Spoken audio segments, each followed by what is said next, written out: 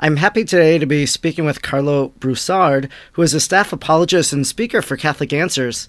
He travels around the country giving talks on apologetics, biblical studies, theology, and philosophy, as a regular guest on the radio program Catholic Answers Live, and is the author of Prepare the Way, Overcoming Obstacles to God, the Gospel, and the Church.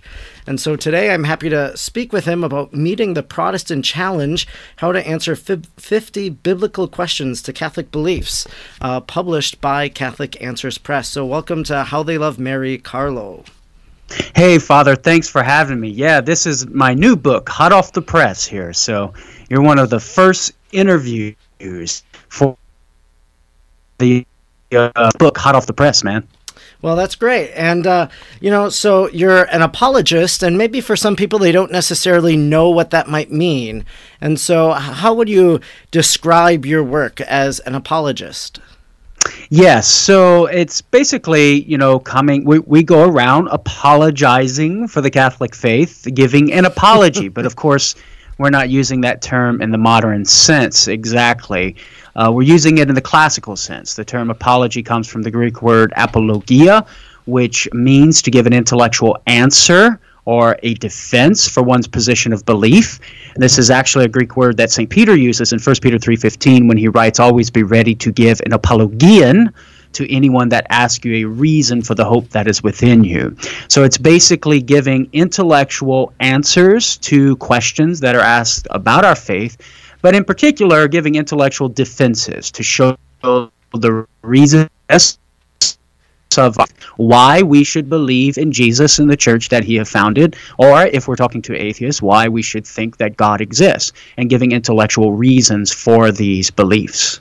And that's basically what apologetics is. So you can be an apologist for anything. You've been an atheistic apologist, an apologist for atheism, an apologist for Islam, an apologist for Protestant Christianity, on down the line. And so obviously, if you're going around defending the faith and giving a reason for the why we believe what we do, obviously you must have studied theology and things like that. So just wondering, maybe where's your background from? Where did you study, and how did you get into the line of work? Yeah, well, I was initially attracted to apologetics and was introduced to apologetics, which gave rise to the attraction and the desire to do it by my boss here at Catholic Answers, my colleague, Tim Staples. Story when I was about 17 and a half, 18, somewhere around there. And for the first time, I was introduced to this thing called apologetics and giving a defense of our Catholic faith. And that lit a fire within my heart to pursue apologetics. So I started studying theology informally and studying apologetics, all the tape sets and books and all that fun stuff.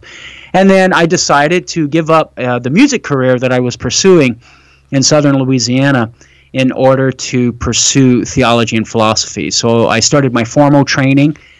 I eventually received my undergraduate degree in theology from Catholic Distance University. There's a few stops at different colleges on the way. And then I got my graduate degree, my master's in theology, with the Augustine Institute. And then recently I completed my master's in philosophy with Holy Apostles in college and seminary in Cromwell, Connecticut. So both informal and formal training. And so here I am at Catholic Answers, fulfilling that initial dream that started when I was 18 to be a full-time apologist. So as you defend the Catholic faith and you've written these 50 questions, you answer 50 biblical questions to Catholic beliefs in meeting the Protestant challenge, what's probably the most common objection to the Catholic faith that you encounter in your work? Yeah, well, the topic, Father, the topic that you wanted to talk about today concerning Mary, these challenges concerning with regard to Mary are probably the most common. As any convert will tell you, Mary's always sort of the greatest hurdle to get over, right? In embracing the truth of Catholicism. And the type of challenge, it's important to point out, Father, that the type of challenge that I'm addressing in my new book, Meeting the Protestant Challenge, is a little bit different than the challenge that's been the focus of the modern apologetics movement started in the late 80s by our founder here, Carl Keating. And that old challenge was, where's that in the Bible, right? And that's still a challenge that's valid today.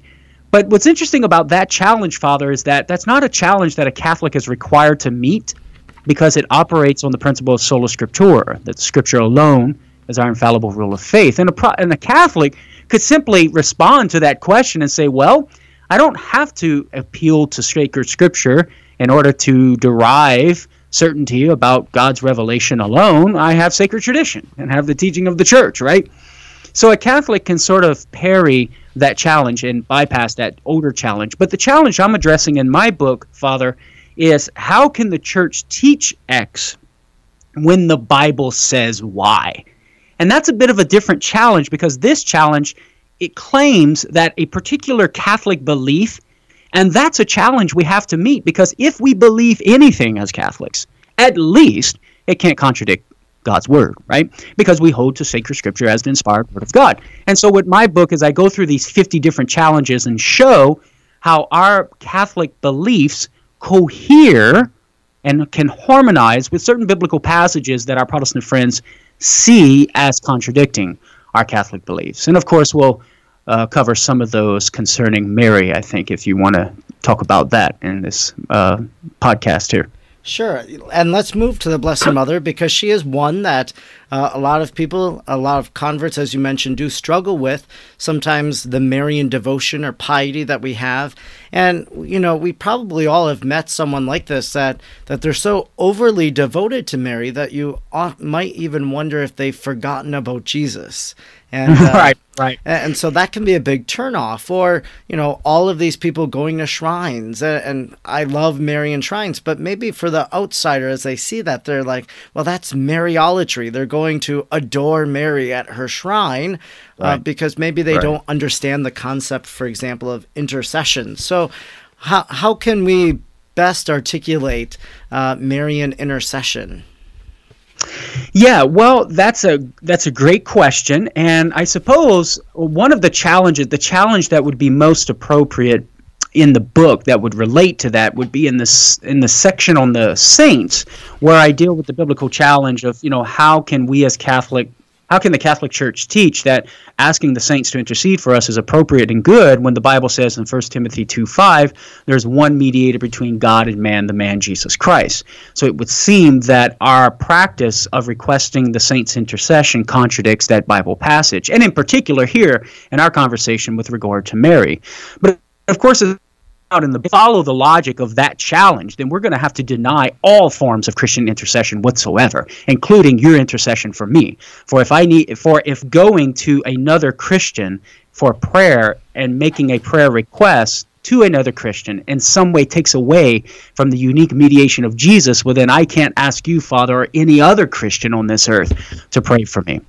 So if that's absurd, if we follow that logic to its absurd conclusion, we can see that us asking the saints, and in particular Mary, to pray for us in no way takes away from the unique mediation of Jesus, precisely because they are Christians, right? They are perfected members of the mystical body of Christ, and by virtue of their membership in the mystical body of Christ, they can intercede for us, and it in no way usurp or take away from the unique mediation of Jesus. Now, that's one challenge, that's one way I articulate that in my book. But here's perhaps another way in which we can articulate this, Father. And this comes from the chapter in my book where I deal with the challenge about calling Mary Queen of Heaven. Some Protestants make a big deal about that and say, well, how can you say Mary's Queen of Heaven? Because the prophet Jeremiah in Jeremiah 7:7-18 condemns a queen of heaven, a goddess that's referred to as a queen, the Queen of Heaven.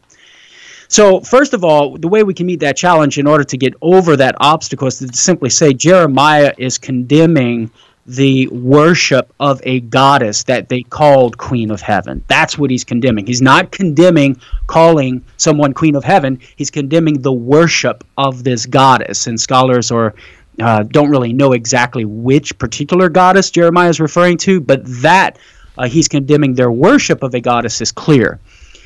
And just because there's a false Queen of Heaven, right, doesn't follow from that we can't use that terminology. If we were to follow that logic, we couldn't call Jesus Son of God, because in pagan mythology there were sons of deities. We couldn't call the Bible a holy book because in other pagan religions they have holy writings as well, right? So just because you have a counterfeit Queen of Heaven, it doesn't follow that you can't have a real Queen of Heaven. And I think this, Father, ties in nicely to the issue you brought up concerning our request of Mary praying for us. And what I point out in my book, Father, is I give evidence that Mary is the Queen of heaven and earth, inasmuch as she is the Queen of the Davidic King Jesus. Inasmuch as she is mother of King Jesus, she is Queen, alluding back to the Old Testament role of the Gebirah, the great lady, the Queen Mother. But because she is Queen, Father, she has an intercessory role, because the role of the Queen Mother was one of intercession. Because Mary is our Queen Mother, she has a unique place of intercession within the mystical body of Christ. And because of that, we as spiritual sons and daughters of this heavenly Queen Mother, we come to her and make our requests known to her to pray for us on our behalf to King Jesus. When a person is coming into the Catholic faith, the intercession that we just talked about is one of their obstacles. And now we're able to better understand it, especially because of Mary as the Queen Mother, as the advocate, the intercessor for the people. Right. But then there are other hurdles that they have to overcome. So that's right. So we celebrate our Marian dogmas. We have 4 Marian dogmas. 3 of them are commemorated by liturgical feast days. One of them being the patroness of the United States of America, the Immaculate Conception, which we believe and put out that Mary was conceived without the taint of original sin, that she didn't suffer the punishment of original sin, that God foresaw the merits of the cross and applied them to his mother Mary at that very moment. And so, of course, I think very popularly, Protestants might quote to us St. Paul, who says, all have sinned and fallen short of the glory of God. And so how is Mary exempt from falling short of the glory of God? Yeah, well, first of all, it's important to point out that one of the ways to meet this challenge, as I articulate in my book, is that the use of the word all in Scripture doesn't preclude exceptions necessarily, right? So, for example, in Matthew 2:3, we read that all Jerusalem, along with Herod, was troubled when they heard of the wise men from the east speak of the birth of the King of the Jews. Well, almost certainly this doesn't mean that every single person in Jerusalem, without exception, was troubled, right? I'm sure there were some people who didn't even know about it. Or in Matthew 3:5-6, all Judea, all the region about the Jordan were baptized by John the Baptist. I think that's a bit of hyperbole there. I exclude any sort of exceptions. And even Matthew himself uses the word all in this way in Matthew 4:20. Well, he did in Matthew 3. He does it elsewhere in Matthew 4:24. They brought to Jesus all the sick. Well, that doesn't mean all in an absolute way without exclusion. So we see that the use of even Paul uses the word all in a non-absolute way in Romans 3:10-12 when he's quoting Psalm 14:2-3. So that the word all doesn't preclude exceptions, Father. It at least allows for the possibility that Mary could be an exception to Paul's statement, all have sinned and fallen short of the glory of God. Now, the second way we can meet that challenge, Father, is that Paul here in Romans 3:23 is talking about personal sin, right? And we know there are exceptions to the statement, all have sinned, when we're talking about personal sin. For example, unborn babies. They can't sin. And even Paul recognizes the womb not having any sin in Romans 9:11. So even Paul himself understands that there can be exceptions to his statement, all have sinned. And as Catholics, we're just simply saying Mary is one of those exceptions. And of course, we would have to provide evidence for that. But just because Paul says all have sinned, that in no way excludes Mary.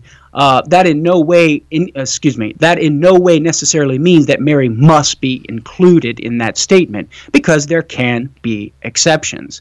And finally, in the book, I point out that what Paul is getting at here, all have sinned, Father, is he's referring to sin being characteristic of both Jews and Gentiles. The whole context is all about salvation being obtained apart from the law of Moses. It's all about distinguishing. Paul is trying to emphasize that there is no anymore between Gentile. All have sinned, and both Jews and Gentiles can receive salvation through faith in Christ by the grace of God. And that's the point of Paul's statement, all have sinned and fallen short of the glory of God. He is in no way intending to say or implying Mary's not immaculately conceived. Mary did not remain free from personal sin throughout her life. So this passage in no way shows that our belief about Mary's sinlessness contradicts God's word. One of the objections that you take up to Mary in meeting the Protestant challenge is probably one that is near to any Protestant convert's heart to Catholicism, because they know the scriptures very well. They've read the Bible, they've studied it extensively, they've gone to Bible study, and of course, in Mark 3:31-35 or Mark 6:1-6 and the other equivalents in the Synoptic Gospels, it talks about the brothers and sisters of the Lord, and that, you know, there they were approaching the house. They want to talk to Jesus, and Jesus says, well, who are my mother and brothers except those who do the will of God? Or in Mark 6:1-6, it's, you know, how can this man be doing all of this? We know his mother?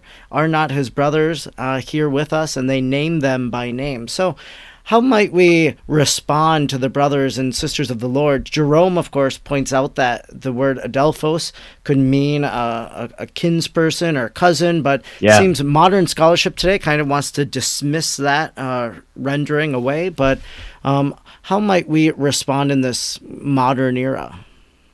Yeah, Father, that's excellent. In fact, you can make the challenge even stronger by pointing to examples like Matthew 13:55, where, as you mentioned, they list the so-called brothers of the Lord, James, Joseph, Simon, and Judas.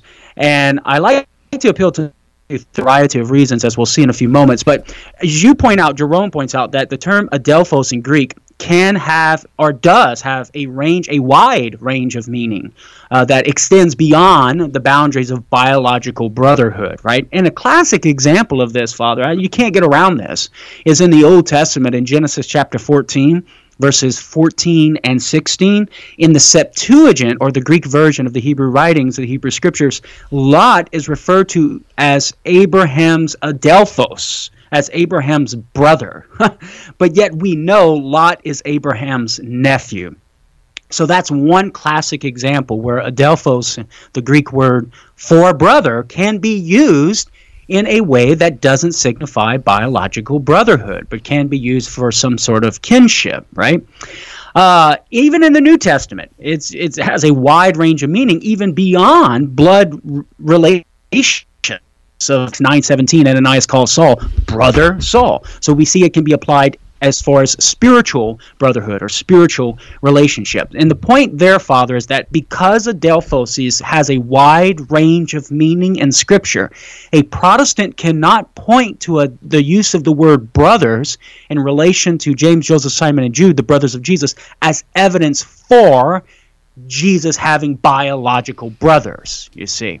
So that's what we're doing in meeting this Protestant challenge. It's a non sequitur. It doesn't follow. Just because the Scripture says these are brothers of Jesus, it doesn't necessarily follow from that they are biological brothers, because they could very well, the term could very well be used in a wider sense, connoting some other type of relationship. So the question is, what's the correct meaning? Like, which meaning should we pitch our tent in, right? And with regard to using the term adelphoi, which is the plural for brothers of Jesus.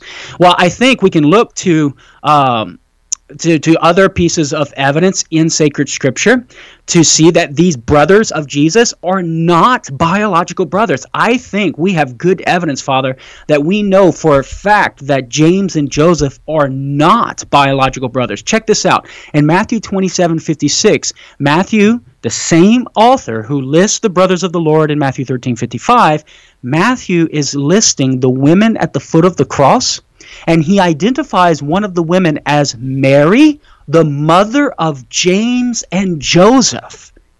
Now, it's reasonable to conclude, Father, that these two men are the same James and Joseph that Matthew lists in Matthew 13:55 as brothers of the Lord, because he doesn't make any sort of qualification as these are some other James, some other different from the two he listed in Matthew 13. But what he's doing here in Matthew 27:56, Father, is he's identifying this Mary he's trying to identify this Mary in distinction from other Marys, and this Mary is the mother of these two guys, James and Joseph. Now, this is not Mary, the mother of Jesus, because everywhere else in Scripture, Father, Mary, the mother of Jesus, is always identified as such by virtue of her relationship to Jesus. And it's unthinkable that Matthew would identify this Mary in Matthew 27 with James and Joseph, when he could have identified her with Jesus. So what this tells us, Father, is that James and Joseph, two of the four quote-unquote brothers of the Lord, are sons of another Mary, not Mary, the mother of Jesus. And so in light of that context, in light of that 1355, and we ask the question, okay, well, how is Matthew using the term brother here in relation to these four men called the brothers of the Lord? Well, given that evidence from Matthew 27:56, he must be using it in the wider sense, not in the restrictive sense of these men being biological brothers of Jesus, but having some sort of other kind of relationship with Jesus, perhaps cousins. And that's one of the things when we talk about the crucifixion, for example, and when we go to John's gospel, John entrusts Mary to the care of the beloved disciple. And so many, Mariologists will kind of infer the fact that, well, if Jesus had other brothers and sisters, they would have taken care of Mary, his mother. Their mother. But if he's giving Mary to the care of someone else, it means that she has no one else, that she's a widow. Her only son is dying. And even the widow of Nain, it's often pointed out that, well, maybe Jesus showed compassion towards that widow because he saw in her his mother, and that she was going to experience and undergo the same sorrow when he would die. And so he raises that man to life again. What? Well, I just wanted to say, Father, no, you hit the nail on the head. That is a powerful line of evidence to suggest from Scripture that Mary did not have other children besides Jesus. It's Jesus' act of giving his mother over to John's care that suggests he had no other brothers. And this, Father, this is actually an argument that we find all the way back in the 4th century. St. Athanasius used it, as well as St. Hilary of Poitiers, because it belonged, in the Jewish custom, it belonged to, they understood the 4th commandment, honor thy father and thy mother, as entailing or involving children care in old age. And we see this clearly in Mark 7 when Jesus is condemning the Pharisaical tradition of men that rejected the 4th commandment, right? Remember the Korban tradition. And we see clearly that Jesus is all about children taking care of their parents in old age in order to uphold the 4th commandment. And any sort of activity that would undercut that, Jesus hammers it, right? He condemns it. So Jesus is all about this idea of children taking care of their parents. So for Jesus to entrust Mary to an outsider like John, if he had biological brothers, that would be a superb insult to his biological brothers, implying that, well, they're not good enough to take care of mama and they don't have the financial means to take care of mom, right? And that would be unthinkable in Jesus's mind, because he knows the 4th commandment involves children taking parents to be, he would definitely be upholding God's law, right? If he had biological brothers, in order to uphold God's law, he would have to entrust Mary to those biological brothers. But because he entrusts Mary to John, an outsider, that's a strong indication that he did not have biological brothers to entrust Mary to, and to put Mary into their care. Why is it so important for us as Catholics to continually argue for and maintain the fact that Mary remained a virgin all throughout her life? Of course, before, during, and after. You have a question about the until word in the Scriptures, that until she gave birth to her firstborn son. And so why is it important for us to maintain the perpetual virginity of Mary after the fact? Yeah, so just very quickly, just to sort of point about until. Some Protestants will say, well, after that period of time before Jesus' birth, then there was a change in circumstances where Mary and Joseph had sexual relations and children came forth. But as I point out in the book, Matthew is using the word until only to refer to that select period of time before Jesus' birth without any implication of change after the fact. And I give a plethora of examples where that word until is used in that sense in the Bible in order to meet that challenge that Matthew 1:25 does not prove our Catholic belief in Mary as a perpetual virgin to be false. Now, to your question specifically, why do we need to uphold and defend Mary's perpetual virginity? What's the importance of it? Well, I think ultimately, Father, first of all, because it's true, and it's a part of sacred tradition, and we want to defend truth and what's revealed to us and what's a part of our Christian heritage. But secondly, I think it's for the sake of preserving the dignity and the sanctity of Jesus Christ as the God-man. To suggest that Mary's womb would be the house of other lesser beings, right? Sure. Other ordinary human beings as biological brothers would take away from the dignity of Christ. I mean, this goes all the way back to the Old Testament and the principle that what God consecrates and sets apart for himself, you do not use for ordinary things, right? The Ark of the Covenant is the prime example of that. That is set apart for a specific role and specific dignity and sanctity, and sinful man could not even touch it lest he die, as we see in 2 Samuel 6, right? And so we're talking about Mary, the new Ark of the Covenant, that's the vessel of not just those types of Jesus, but Jesus himself, not just a type of the high priest, but the high priest, not just the word of God made flesh, not just from heaven of old, but the bread of heaven, Jesus himself. And so to suggest that Mary had other children would imply that Jesus was not that extraordinary. But what we as Catholics want to say is, no, Jesus is so holy because he's God and God made flesh that he sanctifies the womb of the Blessed Virgin Mary. And as Ezekiel 30, I think it's in Ezekiel 36, talking about the gate of the Temple of Jerusalem being closed once the Lord passes through it, right? The early church fathers saw that as sort of a hint to the Virgin Mary being the gate through which God-made man passes, but is closed after he passes through, because it is sanctified. It was the Lord's dwelling place, and it cannot be used for ordinary things. Well, you've really helped us to open up the scriptures, to see the Blessed Mother in the pages of sacred scripture, to really take on the Protestant challenges that we face in conversation. They happen, they happen in the workplace. They happen, among our friends when we're just maybe out socializing. That maybe if they know we're Catholic, they might bring up something about the Catholic faith. And so really the way that you use scripture and help us to have a greater knowledge on so many different topics. So Mary is just one topic that you cover in Meeting the Protestant Challenge. Others include church hierarchy and scripture and tradition, salvation, all the sacraments and the saints, and so many other topics that really encourage people to get your book, Meeting the Protestant Challenge, how to answer 50 biblical questions to Catholic beliefs, because really they'll have the language to be able to respond. Your depth of knowledge of scripture really will help so many of us, I think. Yeah, we got to learn to talk the lingo, right, Father? I mean, you go to Japan, you're going to talk Japanese. You go to China, you're going to talk Chinese.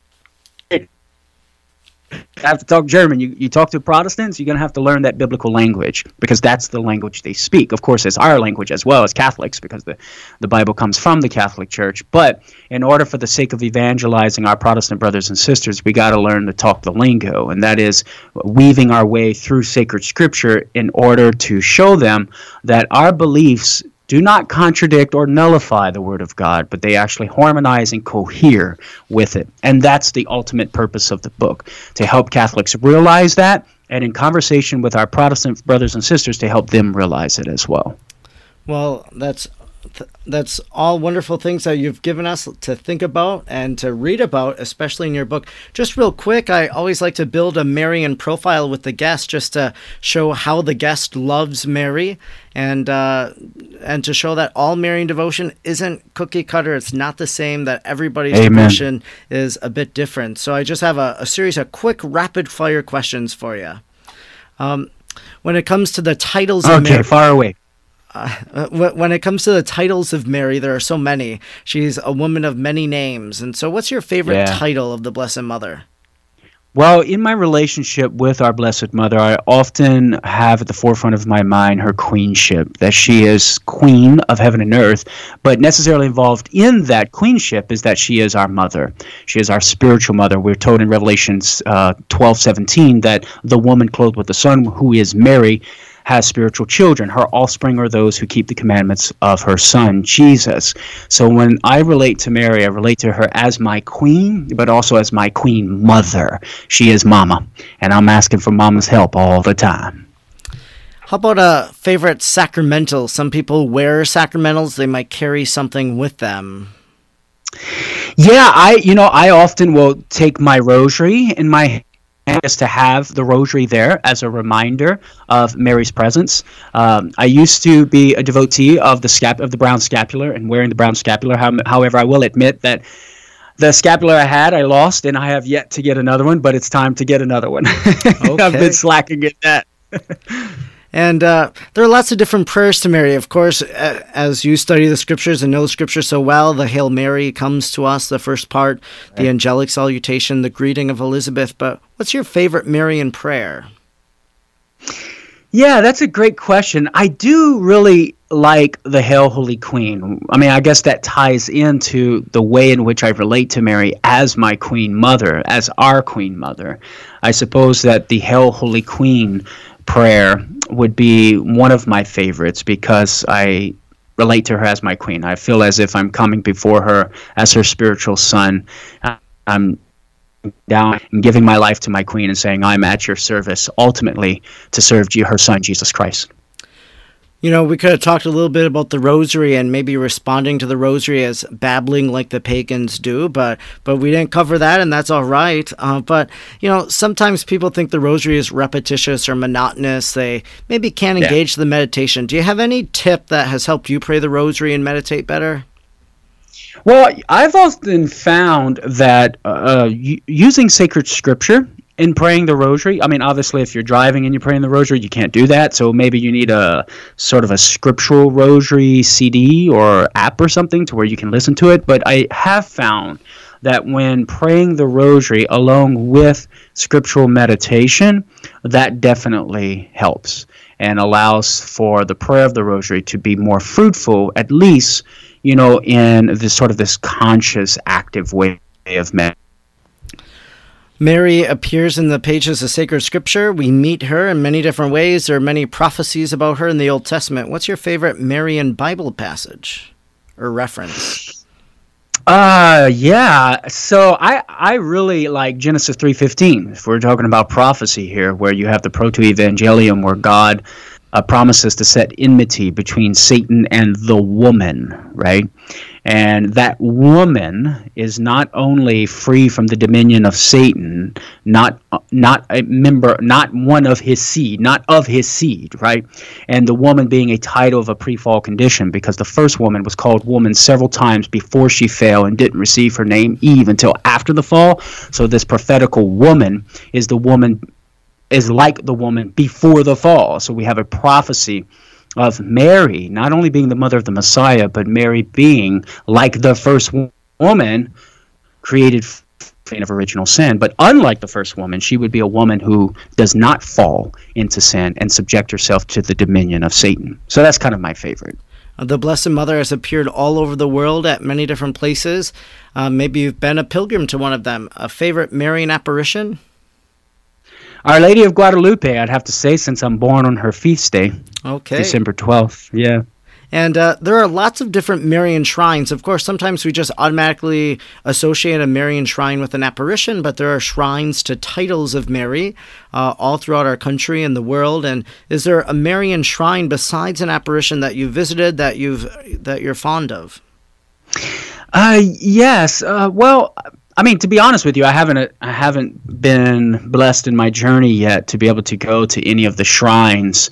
The only shrine, I guess you could say, is the Shrine of the Immaculate, Conception in Washington, D.C. I have been once. I was a teenager we were heading to Rome for World Youth Day, and we stopped there on our way. That was part of our pilgrimage. So I have been there, and that's the only one, so I guess I'm going to have to say that one. Okay. I'm sure that you're pretty well read in the work that you do, and there are lots of books about the Blessed Mother that are out there, written by so many different people. What's a Marian book you'd recommend?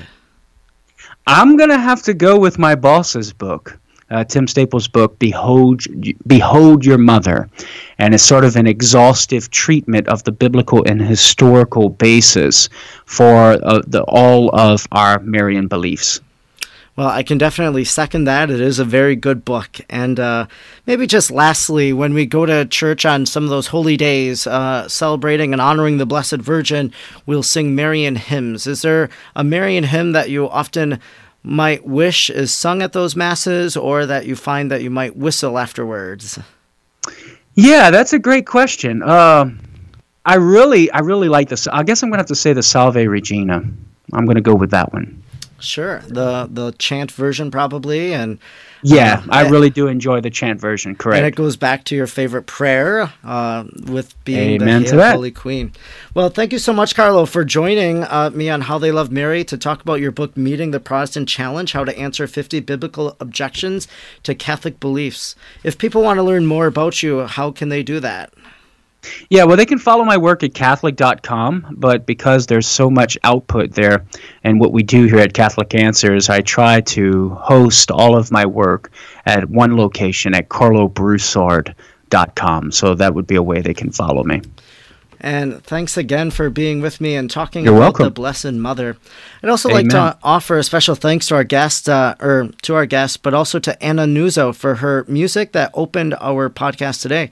You've been listening to the podcast, How They Love Mary. I hope it has either been the beginning or the deepening of your Marian devotion. You can follow me, Father Edward Looney, on Twitter, Facebook, or Instagram at FR Edward Looney.